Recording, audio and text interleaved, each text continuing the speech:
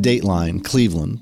Aliza Sherman, a 53-year-old in-vitro fertilization nurse and mother of 4 from Beechwood, was stabbed 11 times, March 24, 2013.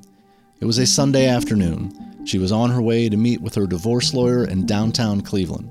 She died later that day, and a decade later, her murder remains unsolved.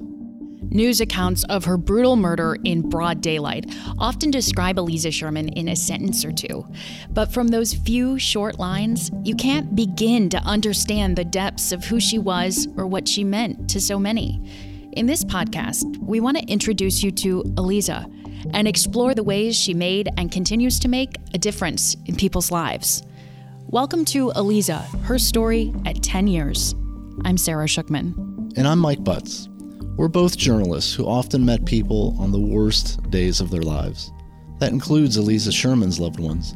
But over years of covering the case, from vigils and rallies to courtroom proceedings, Sarah and I became close to Aliza's friends and family, like her daughter and most vocal advocate, Jennifer. To find and make 2 friends that 10 years later I can stand here and say genuinely, you're both friends and part of my family, whether you like it or not. But I know she sent you, and I know that the 2 of you and these other angels on earth that I refer to were people that I believe she sensed that I needed. We never met Aliza, but it's through our unique lens and through talking to those who continue to fight for justice for Aliza that we hope to introduce you to not a murder victim, but a loving mother, compassionate nurse, and generous friend for whom those closest to her had grave concerns. I hate to say it, but I had like this premonition of something happening to her, that I would one day be talking about what happened to her like this. And I don't know, that's kind of eerie.